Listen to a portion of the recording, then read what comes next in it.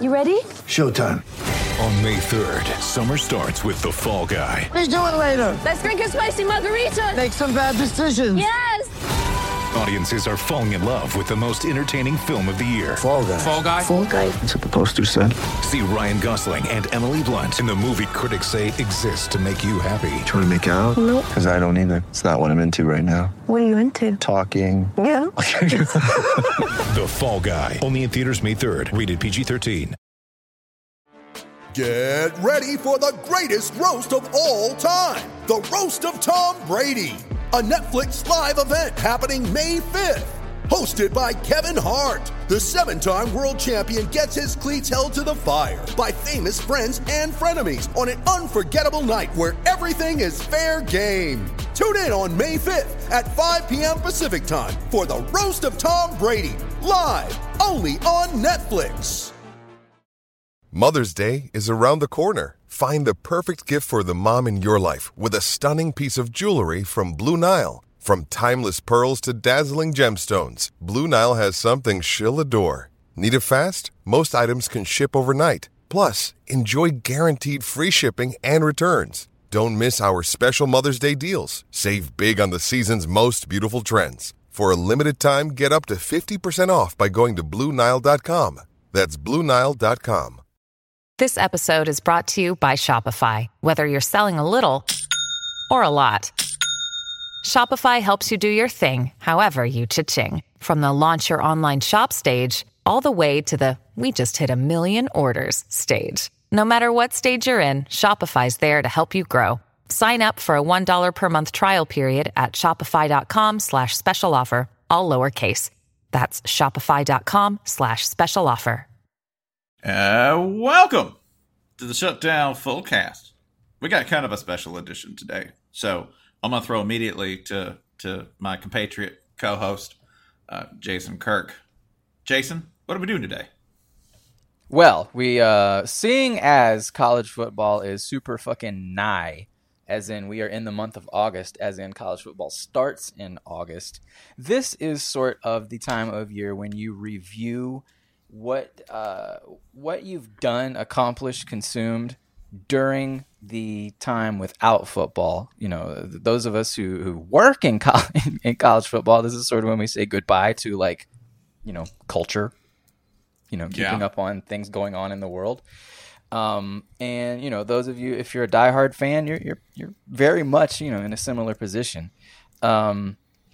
So we wanted to sort of review the cultural items that we have interacted with, you know, since the last football season ended, and just some run through some stuff we liked. That's a pretty simple way to put it, right? Just, you know, some stuff happened and it was pretty good. And we're not talking about news, you know, that's the real world too, but it's recommended to consume as little of that as possible. What would be the news that we liked? What would that even be? You know what? We seem to enjoy a large part of the Papa John story, not the racism, but, you know, just the fact that it involved Papa John. Yeah, I have a couple of pieces of news that I enjoyed. For instance, there was a bison who was taunted by a tourist in Yellowstone, and the bison tried to show him what's up. The dude was like, "What's good?" The bison was like, "Oh, I'll show you. Come here." And the wasn't there like a Waffle House hero or something like that? Didn't that happen at some point? That was a thing. A shark got kidnapped from an aquarium, I think in San Antonio.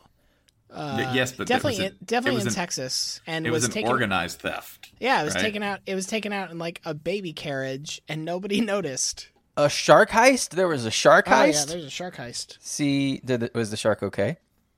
I mean, I think so. I don't know that they've recovered the shark at this point. Oh, in true modern media fashion, I did not follow up. Right. You have nothing to actually go on. Nope. Just anonymous sources. Just memes. One other exciting piece of news, if you're listening to this, dear listener, which in fact you are, if you're a listener, think about it. Shutdown Fullcast Live tickets are on sale as of this moment. We're playing the Rich Theater in Atlanta because we're rich. We're not rich. on August 31st, the Friday night of opening weekend. It's not actually the opening weekend. Yeah, follow through. We'll be giving away stuff. We'll have stuff you can give us stuff for. We'll be... There we go. We'll have air horns, man. We'll have air horns. We will have some fun guests doing silly stuff. We'll do interactive bullshit with you like you'd expect. The best part, we're going to do so the way, if you're not familiar with how this works, and you listen to podcasts, so you probably are, you do the live show, you record it, and then you release it as an episode. And fortunately, I think everybody understands that live shows are pretty average audio quality wise. So ours is probably just going to sound like. No, I think people would be like, no, this sounds normal. Yeah. But the audio version of this that we release is not going to have one thing, a Q&A that we are doing just for people who show up, because we want to pull on that part. We want you to know that there is a part of this podcast that you will not be able to listen to unless you go to the show. Can I get air horn one more time? There we go. What Ryan is saying is that this podcast live show will have an exclusive. That's right. Yeah. Tickets are $25. You get a koozie that has me as the bloomin' onion on it. You get it. That's right. Are we going to do this the whole episode? I just want to know. No, we're not doing this the whole episode. You're gonna get... I mean, so when Spencer says that, I picture him trying to confiscate something from Holly and just getting it. Yeah, just mic on mute, frantic arms flailing. Spencer is surprisingly fast for such a big galoot, but I have elusiveness. You get a beverage. You get a raffle ticket for a Shutdown Fullcast prize pack. Can we talk about the most exciting part of the prize pack? Do we feel comfortable talking about the special item that's going to be in there? I really think we should. Yeah. It's an air horn. Spencer, do you want to tell them what it is? I don't know what you're talking about. God damn it! I knew it. I knew if I gave you a chance, you'd fuck it up. How about this? Ryan, you set it up to the word. Okay. And then Spencer, once Ryan pauses, you say the first word you say on this podcast each time we record, okay? Okay. Listeners, if you come to the show, you will be entered into a raffle in which you can win a prize pack that includes a... Welcome mat.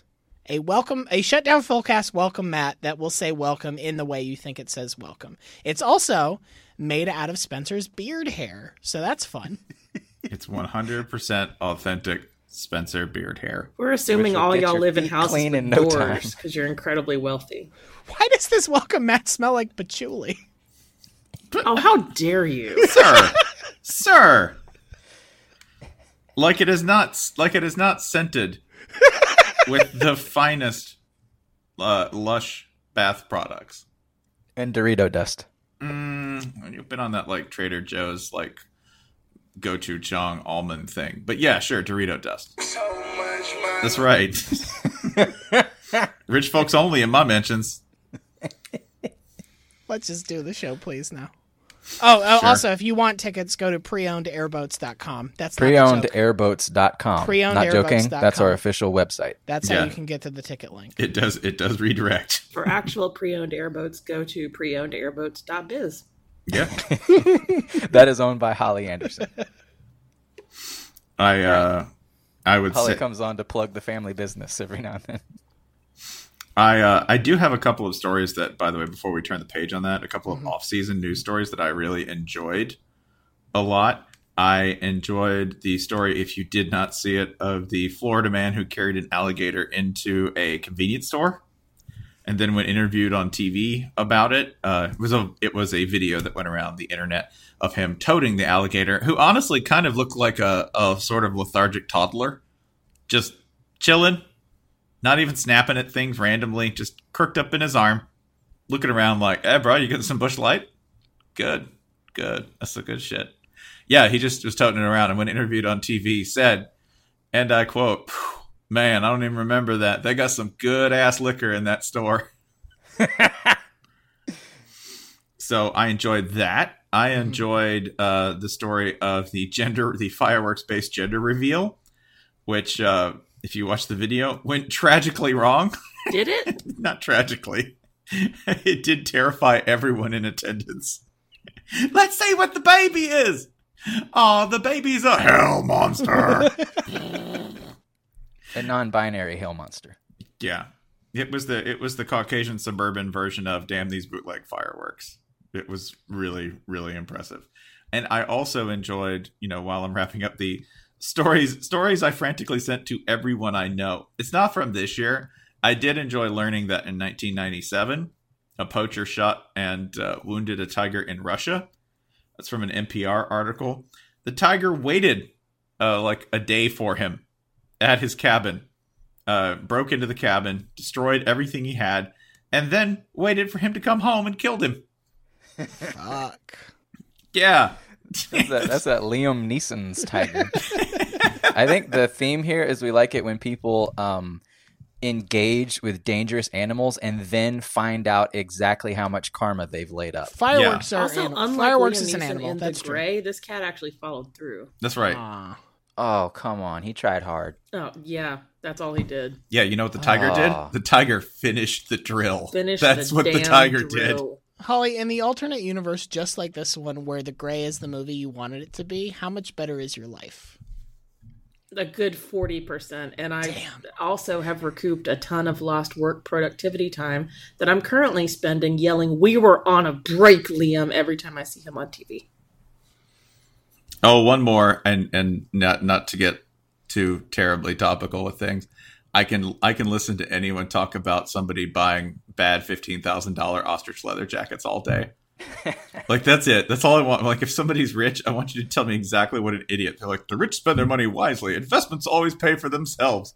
Court documents suggest this man paid for a $15,000 ostrich leather jacket that looked like some bootleg trash they bought off a corpse at a 1985 F1 race. But you know what? In, like, country ass France. Spencer's talking about the new Manny Fresh. Paul Manny Fresh. Paul Manafort. Manifizzle. Paul Manafort. Paul Manifizzle product shizzle. Every sentence ends exactly the way I wanted it to, plus some. Like, if it starts, it's like, Paul Manafort spent $2 million on landscaping. I'm like, yes, keep going. And I was like, including yes, keep going. A $15,000 arrangement of red tulips. Oh, no, keep going. In the shape of, please be an M. Please be an M. An M! Like, it's always what I want it to be. A misspelled M. These are the people who read The Great Gatsby and got a very different message from it, from everybody else. This guy's fucking awesome. Fuck, all those colored shirts. I don't have that many. What's the message? Always make people make appointments. Otherwise, they can't just roll up and shoot you. Otherwise, not a single lesson in this whole thing. I think the message is ball as hard as you can because it's all going to come to an end anyway.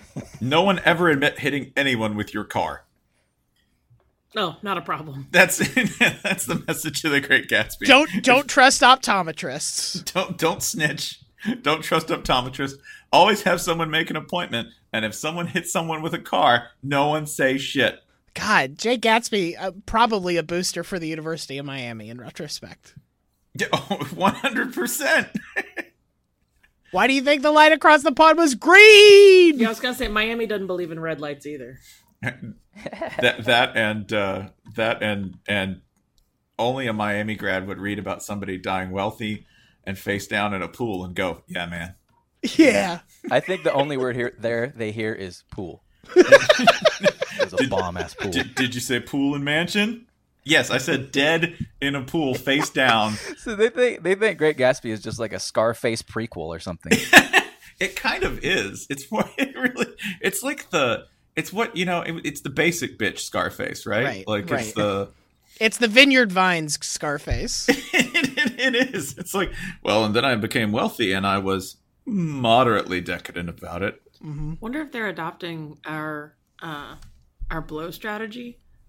Spencer and I have this running gag where if you stop watching every cocaine movie 45 minutes in, it's an incredibly rewarding career that hurts no one. Right. Yeah, you got out at the right time. And it feels like the perfect attention span for your average Miami enthusiast. Like, if you tell them about Paul Manafort, they're like, oh, so this guy's awesome. Oh, Paulie. Yeah, he escaped, let's see, he didn't pay taxes. He made a lot of money. And you're trying to tell me right now he's got a one-bedroom apartment, everyone pays for everything? Yeah, it's called prison. No. Revisit this. Listen, bro, all I know is his hair is always on point. Yeah. Dude's handsome. I'm not saying he did anything. I mean, what? Catch him? What, is balling a crime? I'm sorry. It is? You're telling me in some circumstances balling is a crime? He's being held in solitary confinement. I hear one-bedroom apartment. I hear no roommates. That's a luxury box. That's the prison luxury box is what that is. Yeah. Can I throw in one late-breaking my favorite off-season thing? Because it happened today. Oh, God. No, this is the only good thing that's happened this week on this hell internet. Which is I'm in Arkansas on a reporting trip, which was my first mistake, and close to the Texas border, looking for someplace to have breakfast, scrolling Yelp reviews on my phone, and I discovered Yelp user Robert G. He has 247 Yelp reviews in this town of 37,000 people that I'm staying in. And his review for this diner that I was looking at reads as follows. Robert G. 1 year ago. Men wearing baseball and cowboy hats with Leatherman and other tools on their belts. Jeans. Women shaped like plump cubes with square butts and large breasts blessed on them by menopause. Well-behaved children. Coca-Cola memorabilia on the walls. Laughter and Texas twang floating above the clash of dishware. People moving about, shaking hands, and hugging old friends. Got the picture? It's America. Simple and good. Unpretentious. So is the food. Useful 0, funny 0, cool 1. Man, Garrison Keillor has really spiraled downwards. Robert would never diddle this restaurant's got square butts. Yeah. Yeah, I have a lot of questions about what Robert G thinks menopause is. Has he tried to fuck a Lego? Has he tried to fuck a Lego minifig? Is that what I'm hearing? I don't know. I also got to tell you, he's got 247 reviews and 3 photos in his profile. 1 is a selfie, and 2 are of the same bowl of Cheerios with blueberries on it. Is the selfie of his square butt? Ooh, no, it's a facey. Like if you're putting on Minecraft, Robert's like, hey. Oh. What's that? All right, I gotta do one more Robert G review. Calling Shorty's Donut Shop and Diner the worst breakfast I have had since I was a Cub Scout. My next stop was for chewing gum. Damn. Bobby G. Yeah. I'm not going to read any further because I know that the next thing I click will have a big milkshake duck reveal behind it. Oh, yeah. And I want to keep Robert the way he is with his weirdly Picasso-shaped view of women. He's beautiful. And I'm going to keep him in amber in my heart. I love your right angles. My square Gymboree furniture heart. Oh, wait. I did forget one. One more and then I'm done. Which was, and I bookmarked it. That's how that's how much this story meant to me. Wow. Spencer, how many bookmarks do you have? It's either like 2 or like thousands. Thousands. Okay. Thousands. How many of the other ones are the Sandito song? 2 of them. I actually have that one bookmarked twice. Different versions. Same one. I'm just going to read the headline. I'll be done. Florida man with no arms accused of stabbing tourist. There. Go Gators. We'll give one of these the off-season Heisman. Yeah. Probably the one about Florida not being able to pass. Probably that. Yeah, give that man no arms. I give him. He's 3. I'm giving 3 points to Florida in that game. Yeah. Punt. So we had a few pop culture categories we wanted to run through: movies, TV, music, video games, of course, because we're all tall toddlers except for Holly, and books, whatever those are. I guess we can start with movies. I have a fresh one. Spencer has one resting on his heart. I'm ready. I'm ready to go. Hold on. We also have to explain that we are doing these on our on a specific curve. So if you're expecting this to be like the best movies of summer 20, nope, it's probably not going to be that. No. I'm talking about the movie which was the most awesome. Okay. To be clear, these are things that are new to us. Mm-hmm. So if, you know, what Ryan's getting at, if you weren't able to see it last year, the year before that, because you have a child, then it's new to you. Yeah, dad curve could be like a lot. Could be like 4 or 5 years, realistically. Because before last week, this was Thor Ragnarok being the best thing that I'd seen, which I'm definitely late to on the curve, right? As if a movie could not be more designed to blow personal smoke up my ass, right?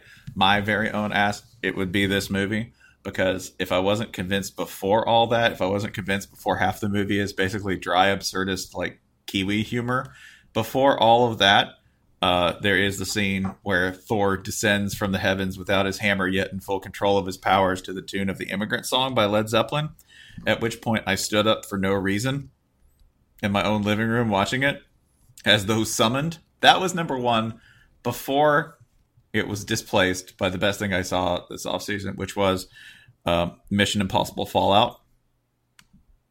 Has anyone seen? I know Holly has seen it. Have either of you seen it? No, Movie Pass can't afford it, therefore I can't either. I intend to see it, but I have not yet. Okay, I will try to do my best without giving spoilers. Although a movie like this is kind of...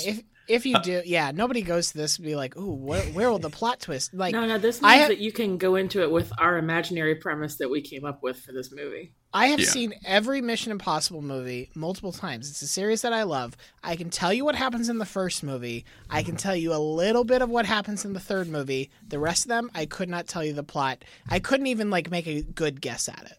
Tom Cruise nearly dies in real life. Tom Cruise jumps off thing you're not supposed to jump off of. The reason a lot of us are there at this point, right? I swear half the trailers for this movie were just like, hey, look at this shit Tom Cruise is doing. You want to see if he lands?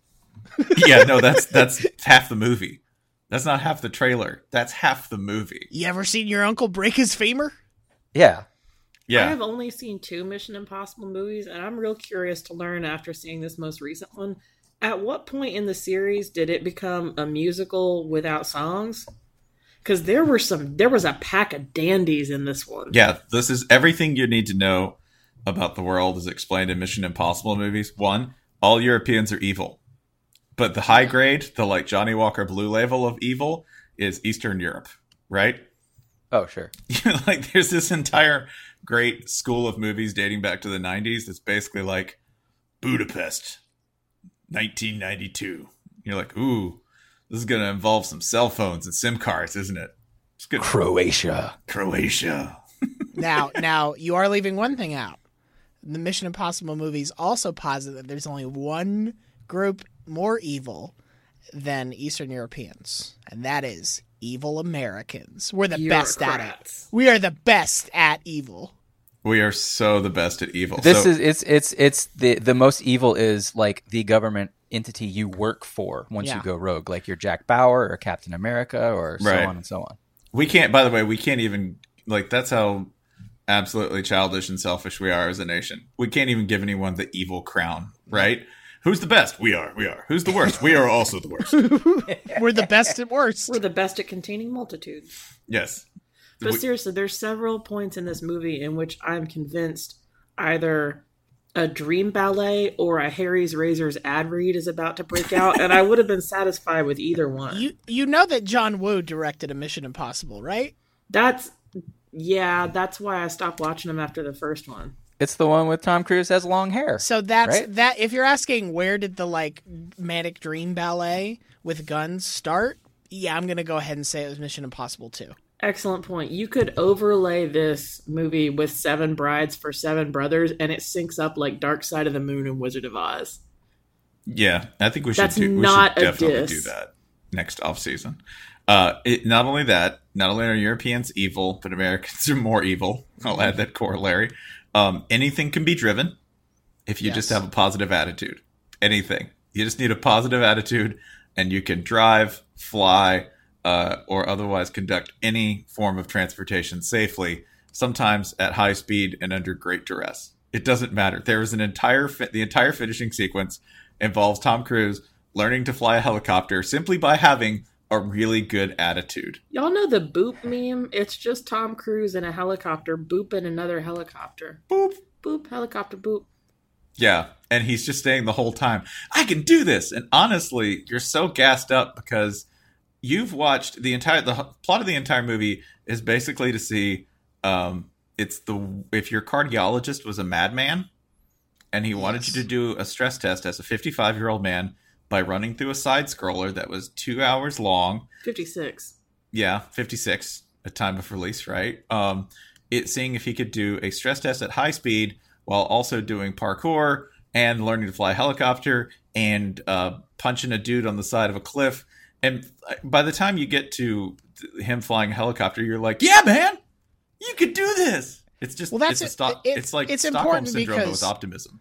The other common thread in these movies is everything can be rodeo. Every Mission Impossible has a scene where Tom Cruise's character rodeos something that is not a bull.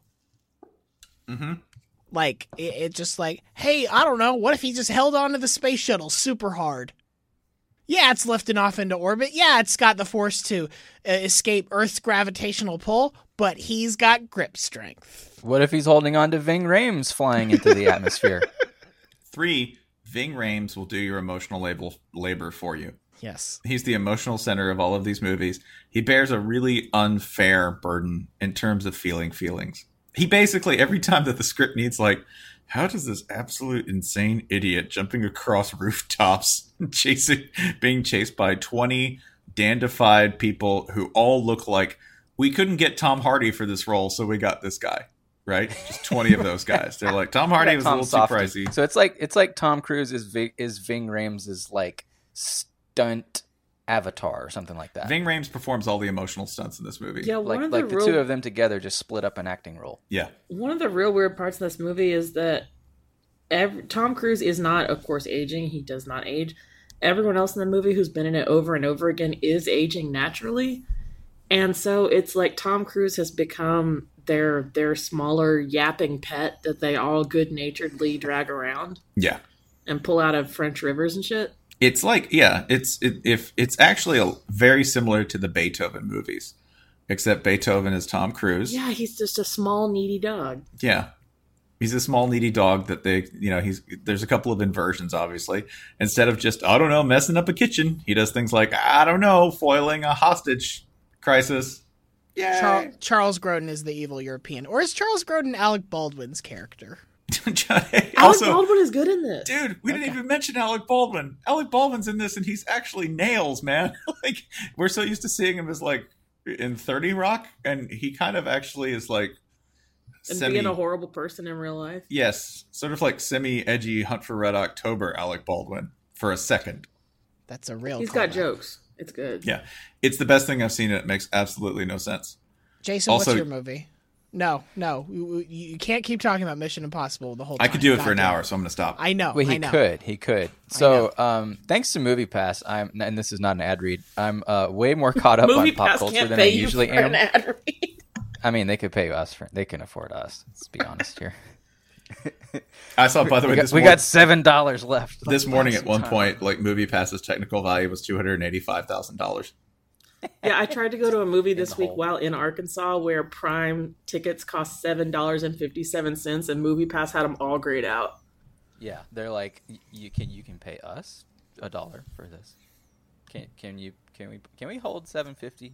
We'll buy your ticket. No takebacks. So like, I was looking and like I've seen just about everything I'd want to see. There's still a few left over. Infinity War was awesome. Black Panther was awesome. A Quiet Place was great, far better than Hereditary, which sucked. I liked the very divisive Annihilation. It's super fucked up, so go see that. But I got to put on here for Hurricane Heist.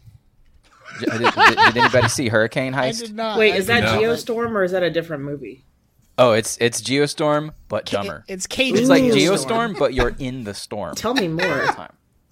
It is the stupidest fucking movie I've ever seen. Let me put it this way. The only other person I know who likes it is Robbie Calland. And if you know his taste in movies, if you follow him on Twitter and see him getting way too excited about Fast and Furious or whatever, you know exactly what I'm talking about. Some of the worst acting I've ever seen. Quite possibly, there's like this hot lady hacker, which like okay, now we're getting really Hollywood here. It's like, sure, a woman can handle computers, but is she going to do it in like a dress? Possibly the worst actor I've ever seen. The special effects and all that, it's perfectly competent. You feel like you are in a heist during a hurricane. That's the plot. It's in the movie. It's one of those movies where you look at the title and you get it. It's awful, and I can't wait to see it again. They're not hiding the ball. Right. It's not one of these movies where like there's like some like John Travolta movie where it's called like it's just like 2 words and there's no clue what it's about. It's the one I always think of as the example. It's like Swordfish? Collateral. Are you talking about Swordfish? Well, that would be one, but it's one where it's like a vague word, decisions. Like that's the name of the movie. It's like, what the fuck is it about? Right. Decisions. This is more the Snakes on a Plane school of headlining. Hotel for Dogs. My Right. pick is a movie from 2015. And it is the movie, a Melissa McCarthy movie, kind of in the vein of what Spencer's going for, called Spy. Have either of you seen it? Yes, it's so good. Spy is a really fucking good movie. It does what it's a good comedy, but what I was really impressed by and did not expect is that it is also like it tells a good spy story. It's a good spy movie. It does like action well. It has like a plot with the twist that it's supposed to have. Jason Statham is just this irrepressible asshole throughout most of it, which is fun. Is funny in it. Yes, he is funny in Weird. it. It's like Spy is better than it has reason to be, or at least than I expected it to be. I expect it did all the things it was supposed to do in terms of this will be a funny movie with well written jokes and sight gags and shit like that. But it also was just like, no, this was like better written than a lot of movies that are just trying to be spy movies. Oh yeah, and I will watch the entire thing because Jude Law also plays an absolute asshole. Like He plays Ryan Lochte. Yeah, he plays Ryan Lochte, spy in it, and Jason Statham plays Jason Statham, but with like on some sort of drugs that are counter-indicated, right? Right. Just not quite smart or there, but not really aware that he's not smarter. That he's brilliant. He's really like Jason Statham is really, really great in it. Which, by the way, like Jason Statham. There's a movie where he plays, I can't remember, a guy who's lost his memory, I think. It's like Jason Statham actually made a serious movie. And honestly, I started watching it and I was like, oh no, this is not good. And listener, it did not turn out to be good. However, it turned out to be better than I thought. So I was like, okay, man's got range. Yeah. He's an incredible actor. All right, what's next? Holly, is yours also Mission Impossible? I don't know what my favorite movie is this year. I moved, or this offseason, like I moved in March and I haven't really seen any movies until MoviePass really started hemorrhaging money. So I just kind of started to, I've seen like 3 movies this week because I'm trying to. You saw them falling down and you're like, let me pile on. Yeah. I was like, I've been propping the rest of you geniuses up all along because I've had MoviePass for like 3 months and I hadn't seen any movies on it till this week. So I've decided like once I triple my initial investment of like $19 or whatever, I'm getting out. So I saw Skyscraper last night. And hell yeah. I just want to point out one thing. It is Jason, it's like you said, it's everything I thought that this movie was going to be, which is really saying something. I want to point out something that gets so glossed over in the movie in the name of everything else that happens, but I think it's weirdly more impressive than almost anything that Dwayne The Rock Johnson does in the movie, which is when he's getting, the skyscraper's in there, it's very tall, his family's in it, it's on fire and shit, he's on the other side of Hong Kong, he steals a police motorcycle. The first thing he does after eluding the cops and getting back to the giant tower with his family trapped on the burning 98th floor is commandeer a gigantic construction crane, the elevator in which is locked, and he just climbs up the outside it, and they go away to like one short cutaway scene in a police trailer, and they cut back, and he's up on the level where his family is. He climbed like 103 stories on the outside of a crane, and no attention is paid to this in the movie itself, and it's never referred to again. Like, oh, if he had run up like 103 flights of stairs, I feel like that would have been visually something that they could have like cut back and forth to with, you know, him huffing and puffing past the like 55th floor sign, but he just kind of apparates, and I kind of feel like that's the most impressive thing he does, and it doesn't appear on screen. Yeah, whenever you're not looking at him, he goes so much faster. And like the amazing thing about that is it's not just him climbing, it's him and like the entire city of Hong Kong watching him climb. I also very much enjoyed the part at the beginning where he has to fight with his skinny friend from the army who's turned on him, because you can tell he's having to work really hard to pretend that this skinny dude can overpower him. And I think that's kind of gracious of The Rock. Yeah, that's his wrestling background. He's putting that dude over. But it has like an air of gentility about it. Like, oh, come on, buddy. I think the other thing in the movie is that they actually turned the first time The Rock is actually poorly suited to a job, right? Like, because he's so big and heavy and has to hang off things. You're like, oh yeah. You're like, his obstacle is his ass. he has to overcome his own ass. Yeah, not the best movie I've seen this year, but definitely the most recent. I also saw 2 movies in 24 hours in which a hacker character says "I'm in" out loud, referring to a computer system. So I appreciate that. Shout out to Skyscraper and whatever the new Jurassic Park movie is. Oh, Jesus. Let's see here. Next up, how about TV shows? I'm trying to catch up on Game of Thrones. It's taking forever. I don't think anyone else here watches it, right? No, I do. I gave up. Oh, right, okay. Ago.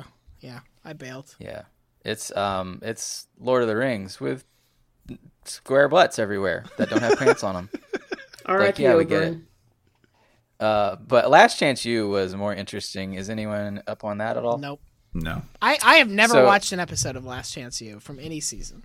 The first 2 seasons are awesome. Just really any football fan would like them, especially any college football fan. Well, like and or feel bad about college football, which is usually the same thing. But this one, they go to a new school where the coach is, for the first half of the season, like, you hate him.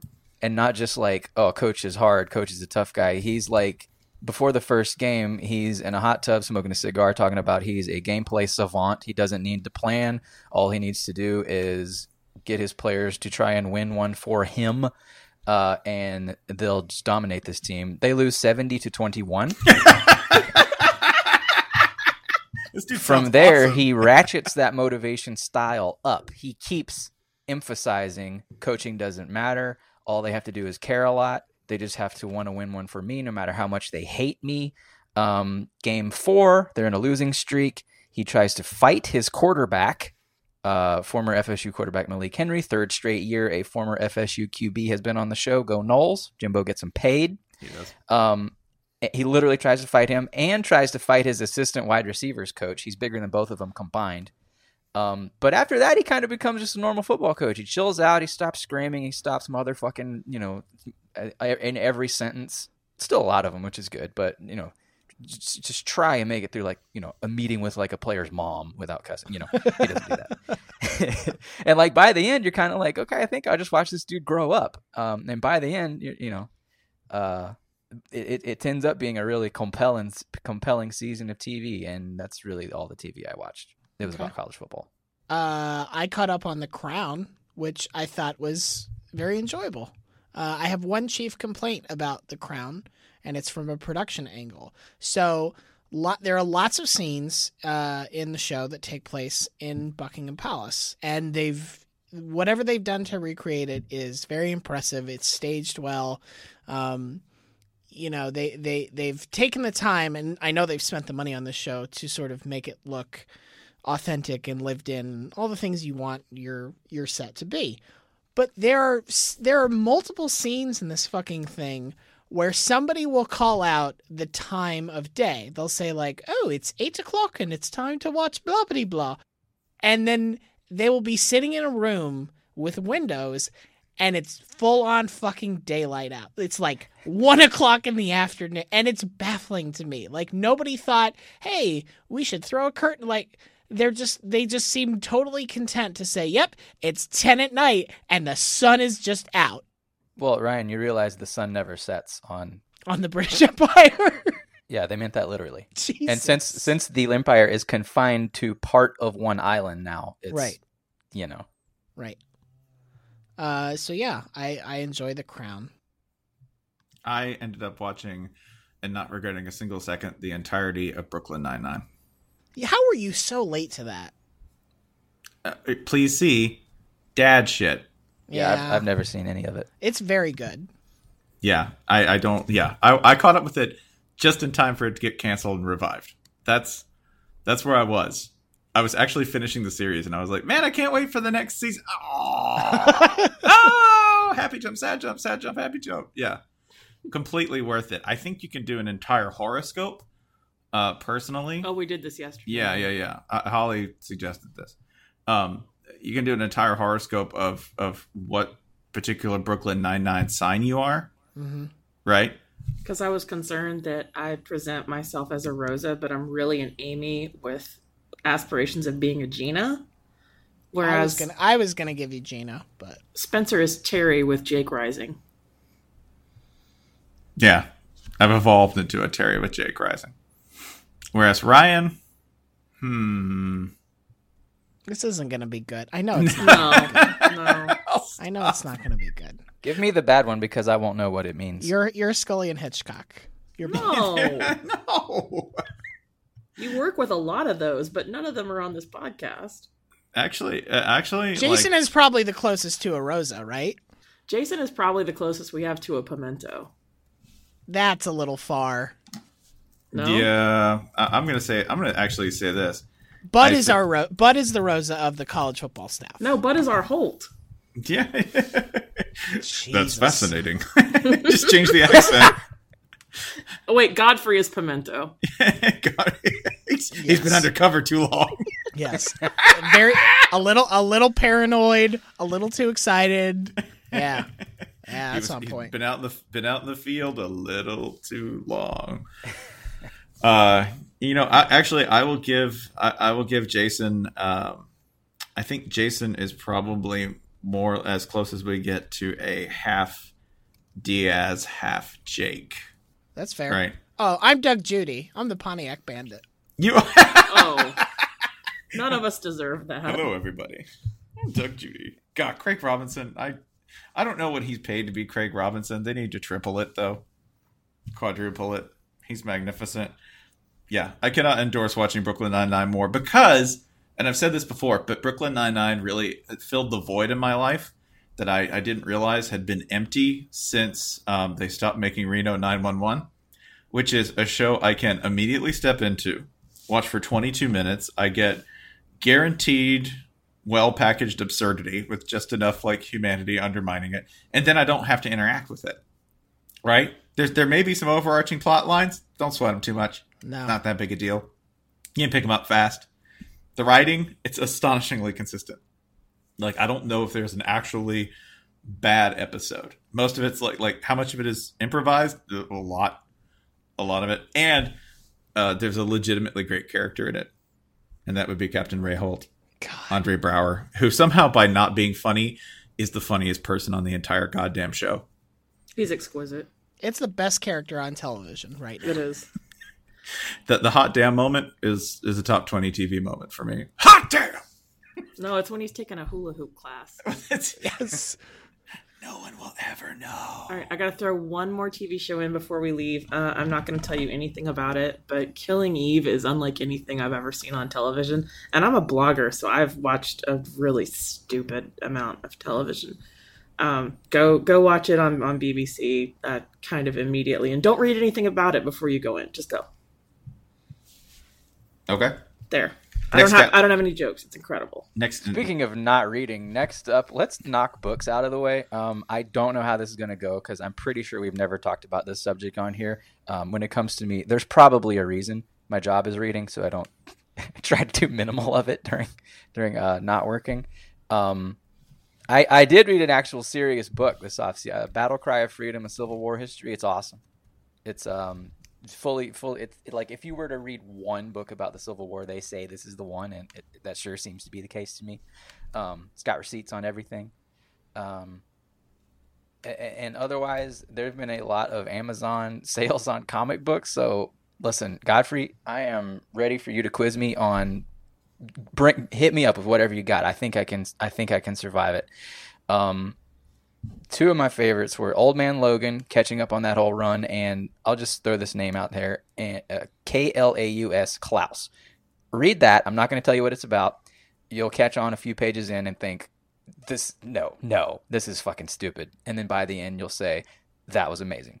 But the main one, to go back to Spencer's point, Thor, God of Thunder, specifically the God of Thunder run, ooh, yeah, is the most fun I've ever had reading a comic. And like, you know, I've been reading comics since, like, you know, you scam some kid out of a Brett Favre rookie card and sell it for some X-Men comics in the 90s. Like, I know I'm talking about Thor, God of Thunder. It's so fucking metal. It's got the same tone as Ragnarok, where it's like Thor almost knows how ridiculous he sounds, the things he says, but he also knows he can back them up. If you like comics at all, it's a blast.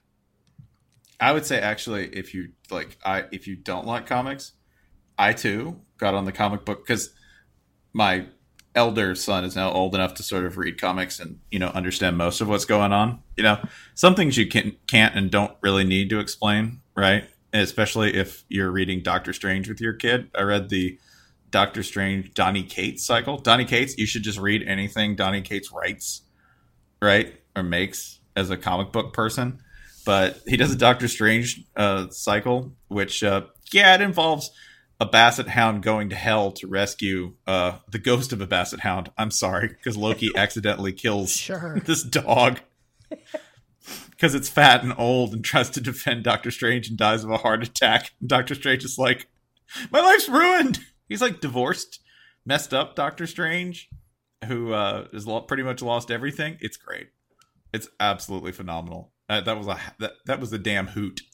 I think I have actual books to recommend. I have one actual book. Okay, go ahead. One actual book to recommend. And that would be Diane McWhirter, Carry Me Home. Because, if you don't, it's real long and it's very detailed. You might skim some of the details because, you know, if you weren't from Birmingham and didn't live through 1963, maybe you don't need to know all 32 names of the people at, like, the Clavern meeting by the barbecue joint, which, by the way, a lot of Klan meetings at barbecue joints when the civil rights movement's going on. Probably also a fair few now. Yeah, but Carry Me Home, it's about 63. It's about Birmingham. It's about the most dangerous man from Birmingham ever. That would be Fred Shuttlesworth. Fred, if you don't know why the airport there is named Shuttlesworth Airfield, this is why. It's named after arguably the craziest dude to ever be born. Maybe in the United States. I don't know. There's like 15 points in this book where you're like, oh, he's going to die. And this little dude who's a preacher who woke up one morning early, like 3 a.m, because God told him to end segregation, doesn't die. It's astonishing. It'll really and it's not just about Alabama. Like, you finish it and you go, oh yeah, that's us. That's the entire thing. There's also like some light comic relief in the form of all of the federales and everybody who has to go to Birmingham and all of the like weird racist operatives who go there. Pretty much everyone agrees. They're like, yeah, this place is really fucked up, but the food's incredible. Like, all of the feds, they're like, you going to Birmingham? That's terrifying. They're like, yeah, but lunch, dude, lunch. So Diane McWhirter, Carry Me Home. That's a life changer. Yeah, it's amazing. Go read it. I think I'll go with 3 books. None of these were released in 2018. I'm sticking on theme here. I don't think anything I'm going to recommend today is going to be something that actually was produced this year. They're 3 very different books. The first is called Idaho. It's by, I'm going to pronounce her last name wrong, Emily Ruskovich. It's a very sad, very rough book, but it's very well written. It does that thing where it hides enough for you that you're not lost and you're not totally ungrounded in what's happening with the plot, but you do feel compelled to sort of move forward so that she can reveal more of what's happening. That's the first one.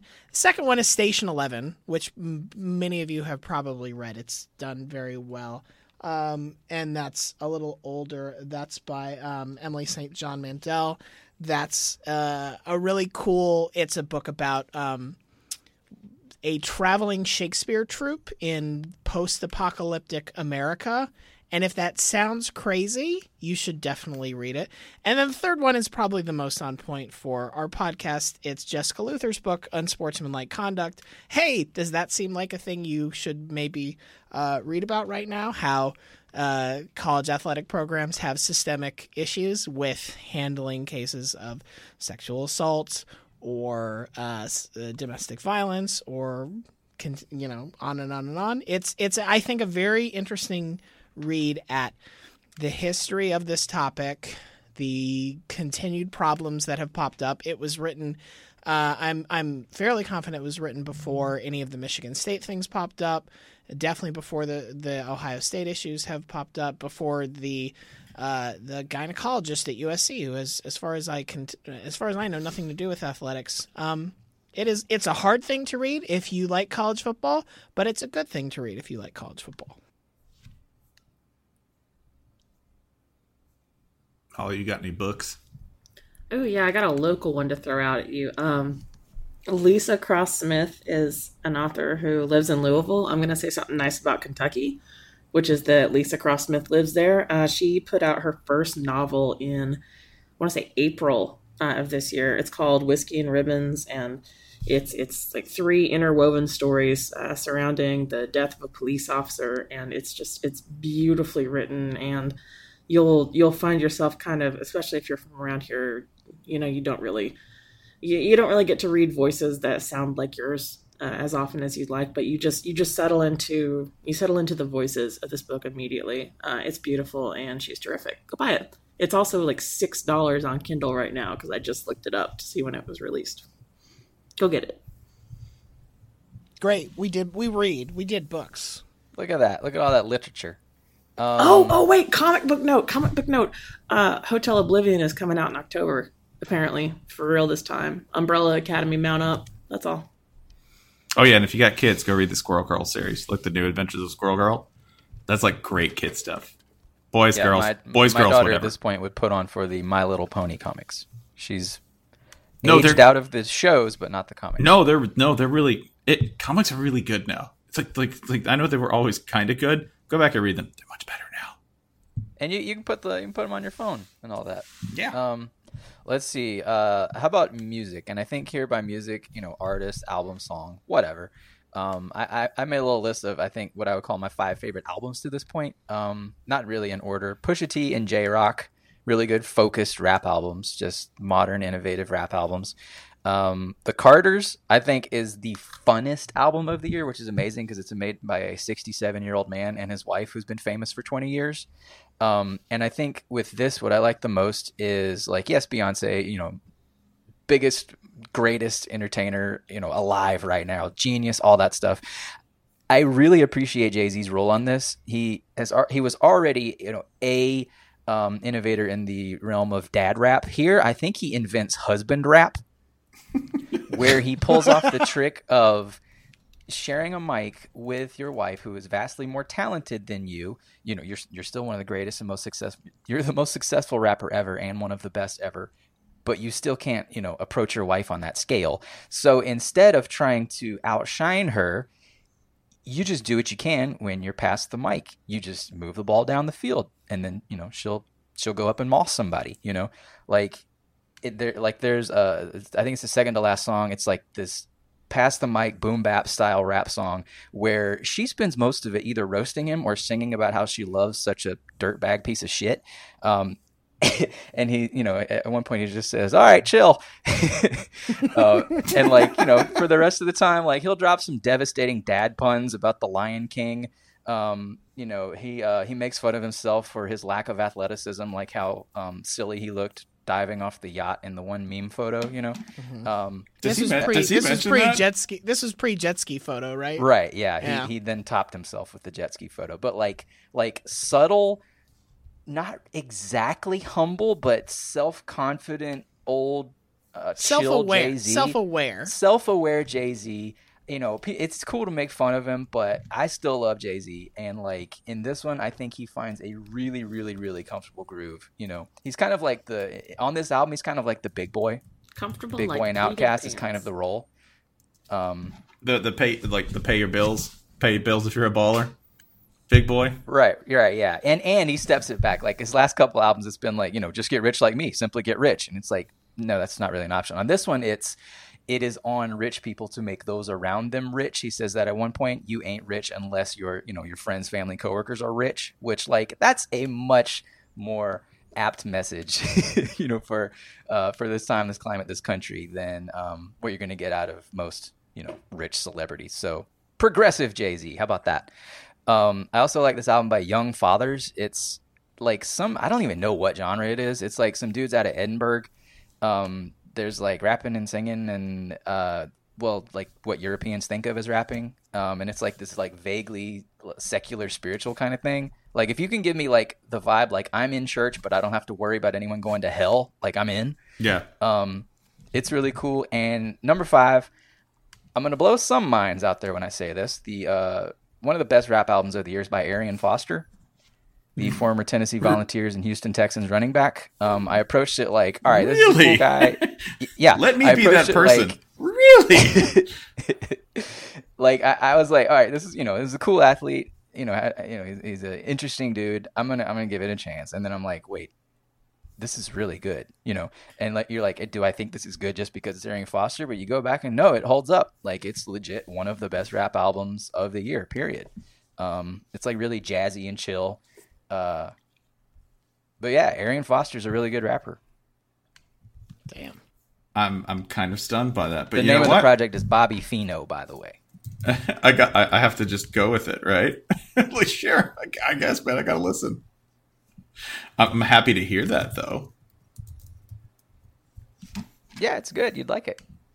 I was listening to Daytona. I think I wore Daytona the hell out. Like, because holy shit, how could you not like an album that's 24 minutes long? 24 minutes long and does nothing but rap about Coke. That's it. Tight, focused on one subject, just like this podcast. It's everything that I really want and can never produce. So, cheers to you for that. I like Why Oak. Why Oak produced a banger of an album. The Louder I Call, the Faster It Runs. Play that. Play the shit out of that. I just listened to The Internet, Hive Mind. That album is damn good. It's really, really good. And that's about it. That's, because I have kids and they like to listen to stuff. So on Spotify, I think the most played thing I have right now is the Lego Batman soundtrack. The Lego Batman soundtrack's been tearing it up. I have to admit. Does Batman sing on it? Batman does sing on it, right? He sings about how awesome and sick his backflips are, right? The best part being like everybody has to chant Batman after he claims something, right? Like, who has the sickest backflips? Batman! And at one point he goes, who always pays his taxes? And they're like, not Batman!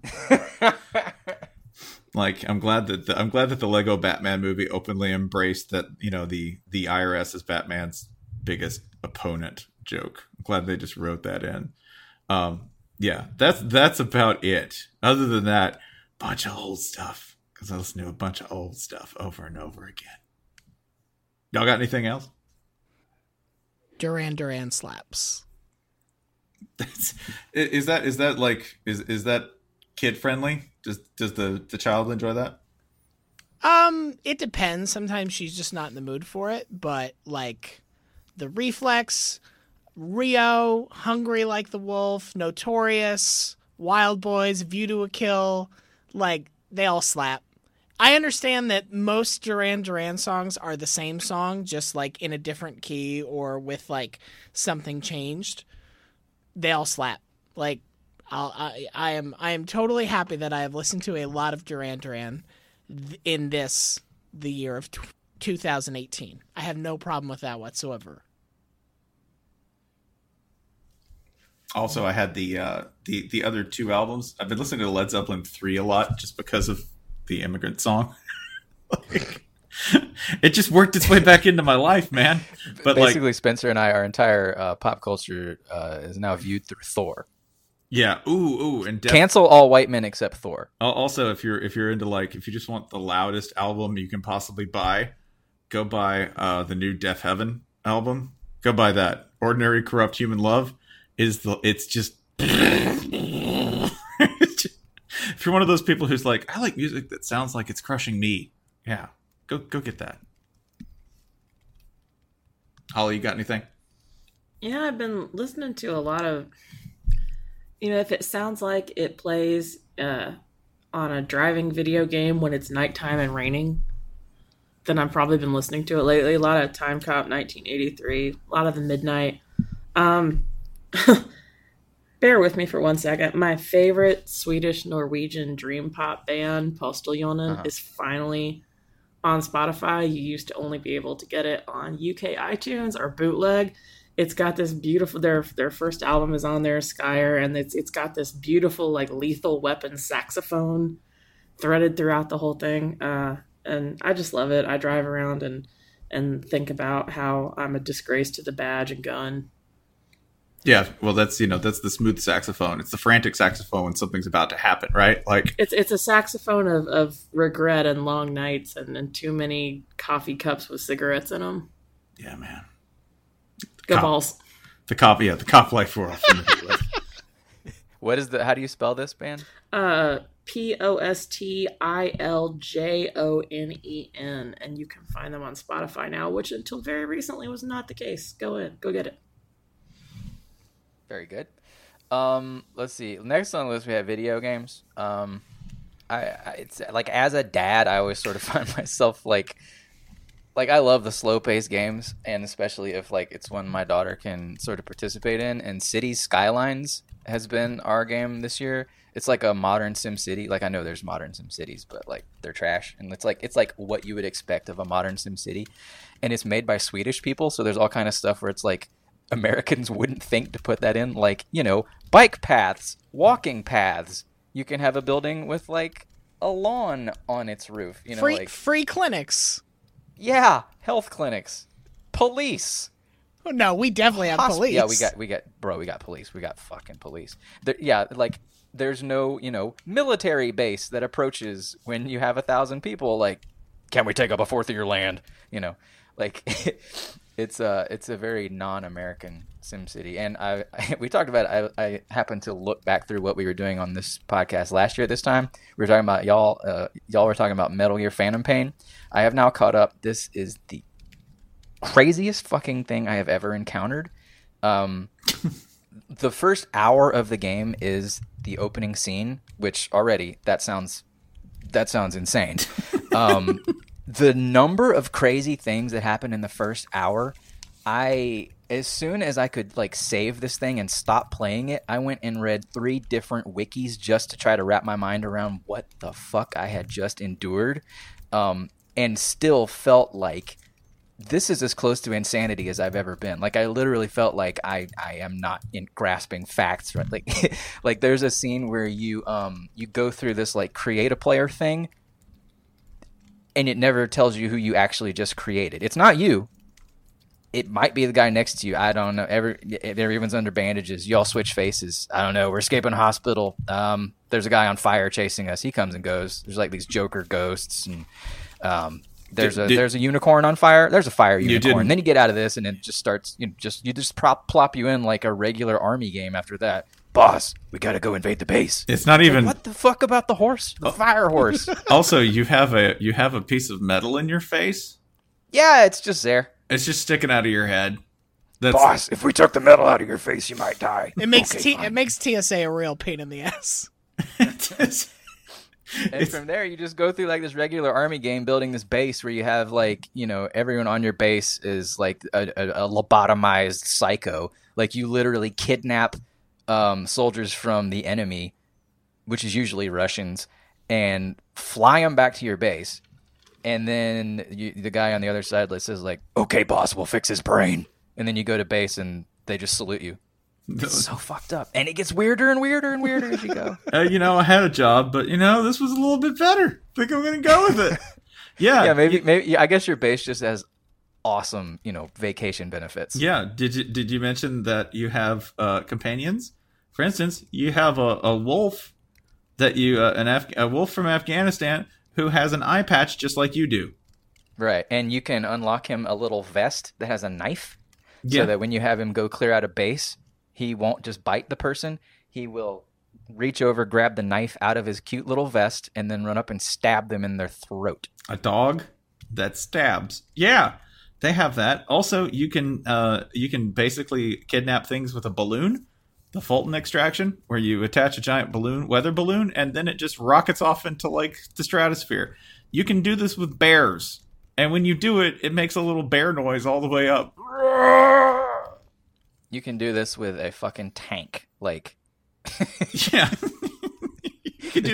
You can pretty much do like, it's a really good game, but it's the dumbest game I have ever experienced. Oh, I felt like I had a stroke, like the whole time playing it. Like is my arm numb? Do I smell toast? Jesus Christ! What is this garbage? I can't stop playing. Also, when I never really finished it, which I would have been concerned with, and I would have been, except there's no ending to the game. There's none. They released the game without an ending because of a contract dispute with the guy, Hideo Kojima, who made it. So yeah, don't worry about that. Did it mention that credits play before every mission? Yeah. Yeah, the game keeps trying to convince you that you're in a movie, and it'll like tell you like who the enemy is in that mission. Like they're like, boss, you got to go here and kidnap this guy. It'll be easy. But like the thing pops up and it's like, you know, this mission also features Satan. And you're like, oh shit. or excuse me, not Satan. That would be normal. You know, Right. like giant metal robot Satan. You can smell so bad in the game if you do not shower that your underlings will throw water on you in order to bathe you. Or you can do my favorite thing, which is Smoke forever? There is a way, no, better. You can hide in garbage in like dumpsters, right? To escape the scrutiny of guards. But my favorite thing to do is to take the time traveling cigar. Yeah, I'm not even going to explain it. You can just smoke this giant thing that looks like a huge joint, and time magically starts to pass quickly. You can do what I did, which is get in the dumpster and smoke it for 3 or 4 days straight. Just keep hitting it. Like I was like, how long is it going to let me do this? And you see like through the little slit, right? It's like daytime, nighttime, camera angle switches. And it's just a dumpster with smoke coming out of it. And I was like, how long can I do this? And it's like 7 days later, you come out of there and flies are swarming around you. It's like you're hibernating Suge Knight. Yeah. You know what I did after I was in the dumpster for 7 days and stepped out of it? I got back in. Got back in. Just lit up for another 3 days. I don't think this roast is done. Let's pop this brisket back in. What are you doing? Just get my mind right. Just get my mind right, man. It's an amazing game. The game that I have played, and this will I think play into Holly's as well, because Holly moved back to Atlanta, and one of the things that Holly has done in her time back is teach my son the meaning of humility, because my wife and I have been unable to do it. However, we do have Mario Kart for the Nintendo Switch. And the lessons one can learn from Mario Kart are endless. However, I think you taught him the most important one. Which is that the game is never cheating. You're just always going to be worse than me. That's right. At Mario Kart. Because I have to take his feelings into account, right? You don't have to take his feelings into account. A little bit. I do. I got suit yourself. There's therapy on the end of this. Yeah. But you can waste him. Would you like to tell the group the story of the very first race I played against your son at Mario Kart, which was also, I think, the first or the second day I had ever played Mario Kart on the Nintendo Switch? Yeah, because you were just still learning the controls, and you were ahead of him, I believe, at the final, right? Were you in second place? Mm-hmm. Yeah, and he was in first? Oh, no, I was in first, and I let him pass me. Oh, you let him pass you. On the third lap. Mm-hmm. Third lap with about, I don't know, probably about 5 seconds of run up to that. Mm-hmm. And what did you do right before he crossed the finish line? Put on the brakes, let him pass me, and then shelled him off the course and won. Yeah. He's 8, by the way. He's 8. Yeah. Owned. but he's kind of an asshole. And he needs to be put down. Yeah. Repeatedly. I will say also for an 8-year-old, he has an amazing grasp of games cheating philosophy. Oh yeah, no, instantly. He's in what, second grade, third grade? What grade is this child in? He's going into second grade. Are you sure? Yes. Okay. He's in second grade. He is already controllers broken, games cheating kind of kid, which makes me wonder if there's like a genetic test for that. Like, can you, when you're testing for all the other things that might crop up in your child's life before they're born, can you test whether he's going to throw a controller? He's actually in third grade. I'm an excellent father. Awesome. Yeah. He is 8, right? Yes. He's yours? Yes. But he's already going to be the football fan who goes, refs cheated us.